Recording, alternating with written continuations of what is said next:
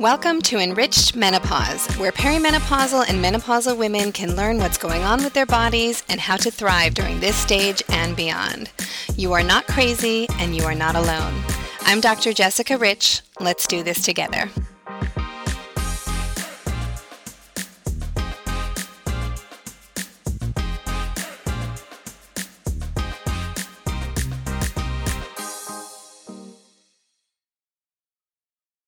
Hello, and welcome back to Enriched Menopause. Today, we're going to talk all about the vagina. Well, not just the vagina, but the vagina and her neighbors, the vulva, the urethra, the bladder, all of those things combined. So to start off, I want to ask you a few questions. Has sex started to get a little bit uncomfortable for you? Do you feel like even if you're aroused and producing lubrication, that still things feel a little bit dry or uncomfortable? It might take you a little bit longer to get going, or you may need a little extra lubricant. Do you wake up 2 to 3 times per night to pee, or do you find yourself constantly running to the bathroom? Do you maybe even lose a little urine on your way to the bathroom, or when you cough or sneeze or laugh? Did you finally feel like you've shaken off the UTIs that you were getting in your 20s, only to find that they're kind of back with a vengeance and more frequent than ever? These can all be signs of what we call genitourinary syndrome of menopause, which is a big, long-term that basically means that as you get into perimenopause and then postmenopause, there's less and less estrogen going to the tissues of the vagina and the vulva and the urethra and the bladder. And that can have a lot of consequences. We used to call this vaginal atrophy, which is another terrible name that means the same thing, but really the new name of genitourinary syndrome of menopause just is meant to incorporate the fact that not only does this affect the vagina, but also the urethra and the bladder and those functions as well. Basically, our vaginas and the surrounding tissue are not the same in our 30s as they were in the 20s, and not the same in our 40s as they were in our 30s, and then they kind of continue to change as we age and we go through menopause and have fluctuations in our hormones. Unlike some of the other symptoms of menopause, things like the hot flushes and the mood changes that tend to get better as you get through that transition of menopause, the changes that happen around the vagina and around the bladder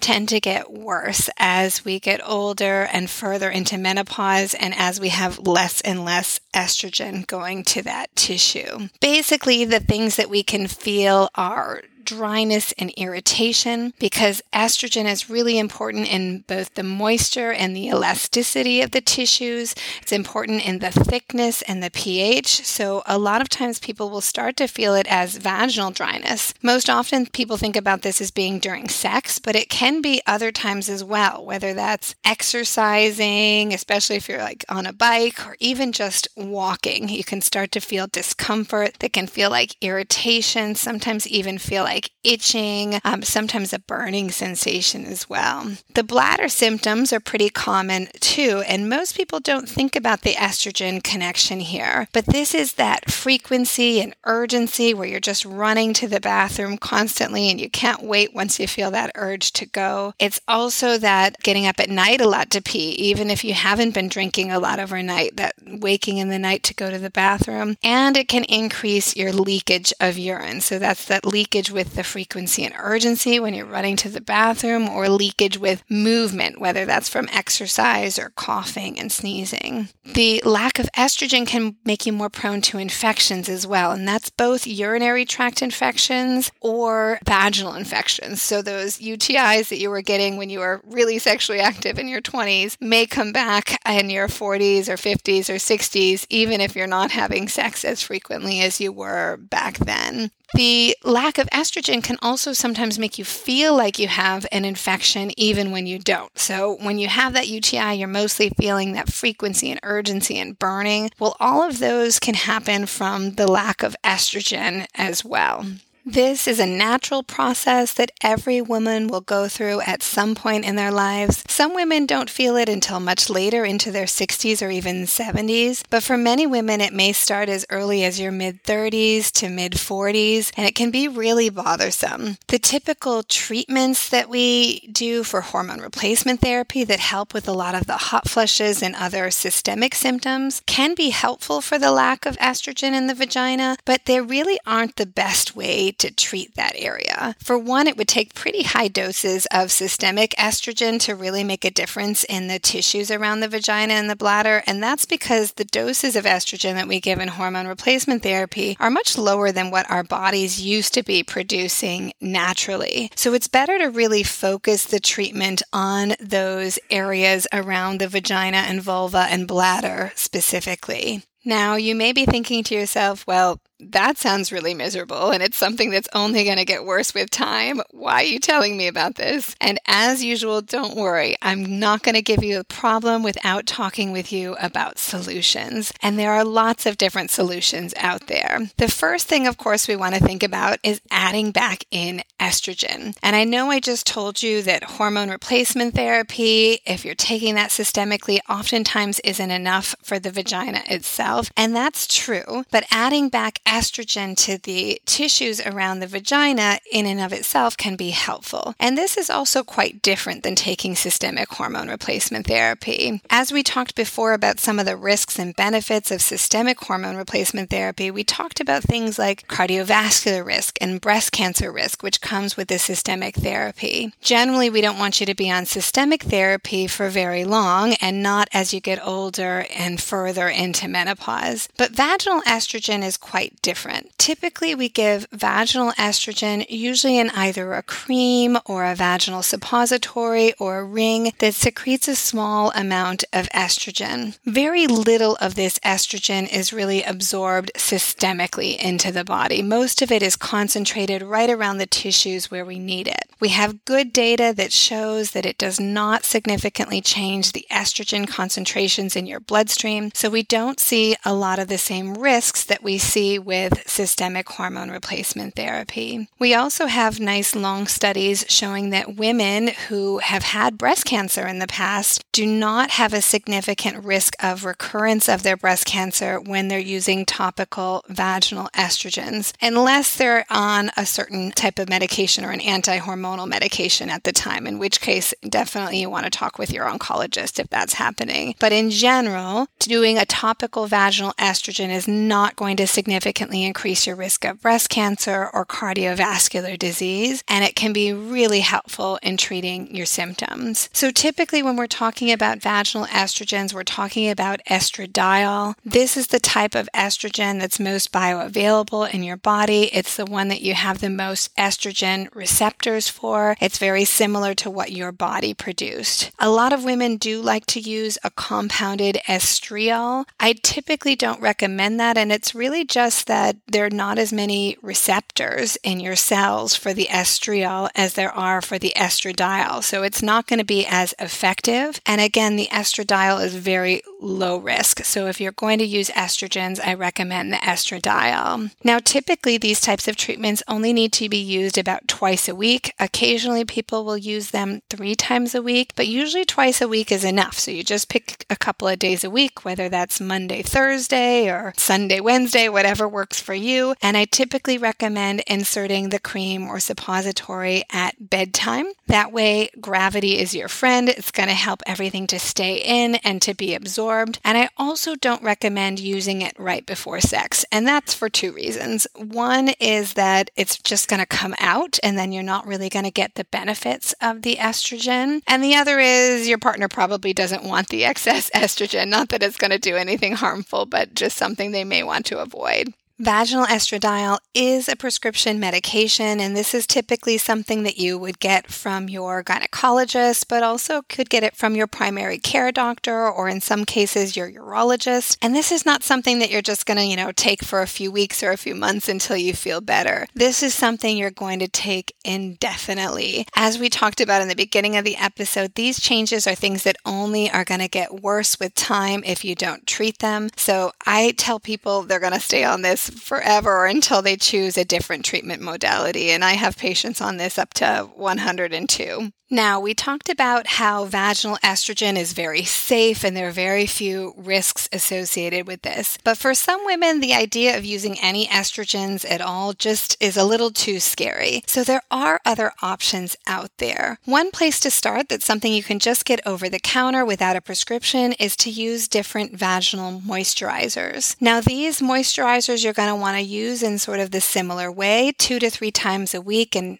typically at bedtime so that gravity gives you a hand there. And these can be things like coconut oil or vitamin E. You can use just regular coconut oil that you would get from the grocery store. You can just sort of scoop it out and insert it into the vagina. The same with the vitamin E oil capsules. You would just have to kind of open up that capsule on the end so that you use the vitamin E. I find it's best to use a suppository that has the coconut oil and vitamin E in it together. It just makes things a little bit easier and a little bit less messy.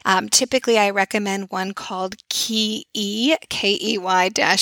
Oftentimes you can just order it on Amazon or wherever you like to shop and you just insert that suppository into the vagina 2 to 3 times per week at bedtime. Another suppository that I think works really well for a lot of women and I recommend to a lot of my patients and family members is one called Reverie. That's Reveree.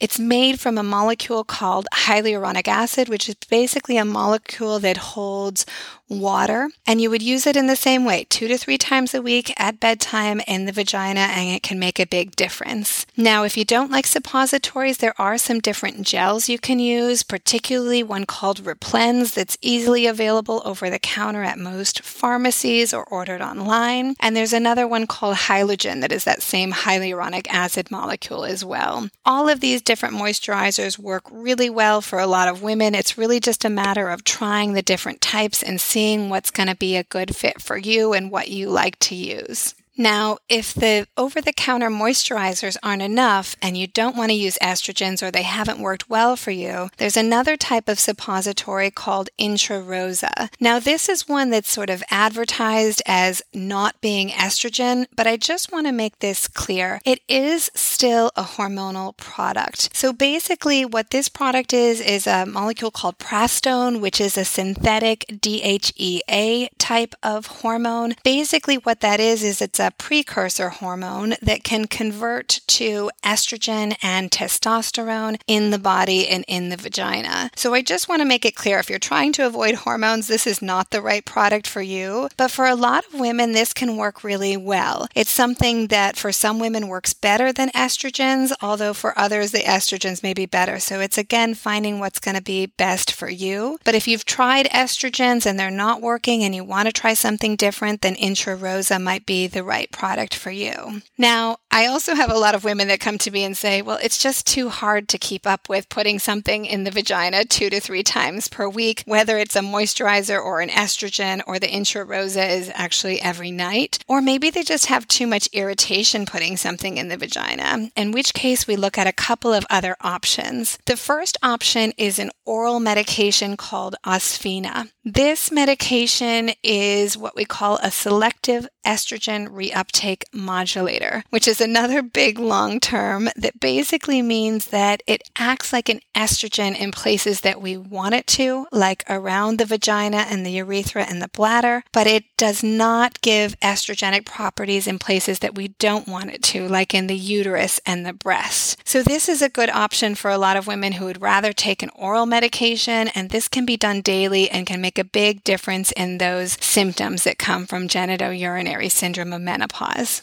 Although we do think that this is safer in the breast tissue, it's not recommended for those who have had breast cancer, so make sure you talk to your doctor about whether it would be a good option for you. Now, the last thing that I recommend, if you really don't want to be taking something on a regular basis, but you're suffering from symptoms or you want something that's more convenient, is the newer vaginal laser treatments. Now, I say newer, but they've actually been around for a while now, over a decade in Europe and Asia, and for probably about 8 years, if I'm not mistaken, here in the US. So these are laser treatments. You may have heard of things called the Bella V or the Mona Lisa or the Fem FemTouch or the FemiLift, or there's several of them out on the market now. These all work in a similar way. There's a couple of different types of lasers, whether they're a CO2 laser or an erbium YAG laser. Basically, what they're doing is sort of resurfacing the tissues of the vagina and vulva and around the urethra. So it's similar to what a lot of people use on the face to resurface the face for cosmetic reasons or to revise scar tissue. Basically, what's happening is that the laser is making tiny little punctures, little microscopic damage down to the basement membrane of the tissue. What this does is it causes your body to recruit collagen and growth factors and basically generate a healing response in the tissue itself. It's a nice option because typically it requires about 3 to 4 treatments initially that are about a month apart or so, give or take, depending on which laser you're using. And then after that, most women just need a maintenance treatment about once per year. Now, everybody's a little bit different with this as well. I do have some women who come as often as every 6 months, and then I have some that can go longer than a year before they need a maintenance treatment. So as with everything, it's about finding what works for you. Now, this is a nice option. It is not covered by insurance, so it's a little bit more expensive of an option. It's a quick procedure. There is discomfort with the procedure, but it's typically fast, less than 10 minutes, and most people tolerate it in the office very well. So it's a great option too. Now, all of the options we've talked about so far are options that are going to treat that underlying problem, that underlying lack of estrogen in the tissue. And these are all things that should be done regularly. However, you still may need a little bit of something else when you're having sex or having intimate contact. And generally for this, I recommend different lubricants. A lubricant is different than a moisturizer. It's really going to help at the time of the act, not to kind of prepare the tissue before, which is what we've been doing with the other treatment. Now, when you were in your 20s, you may have been able to use, nothing at all, or a water-based lubricant like KY jelly or something like that. But those tend to dry up much faster when you get into perimenopause and menopause. So I recommend something a little different at those times. Typically, you can use things like coconut oil, just regular coconut oil that you would get from the grocery store. You can put it in your vagina, on your vulva, on your partner, as much of it as you want. I also recommend a silicone-based lubricant, which tends to last a little bit longer than the water-based lubricants. There are several silicone-based lubricants out there. I think some of the easiest ones to find, Astroglide makes a couple of products, one called Astroglide X and one called Astroglide Diamond, which can be good to find. Not the regular water-based Astroglide, but they're silicone-based products. And then there is another lubricant out there that is more water-based. It's called Slippery Stuff that also works very well. So in addition to your routine for maintaining the tissue, using lubricants during any sort of sexual activity, whether that's partnered or on your own, can be really helpful to stave off some of that irritation.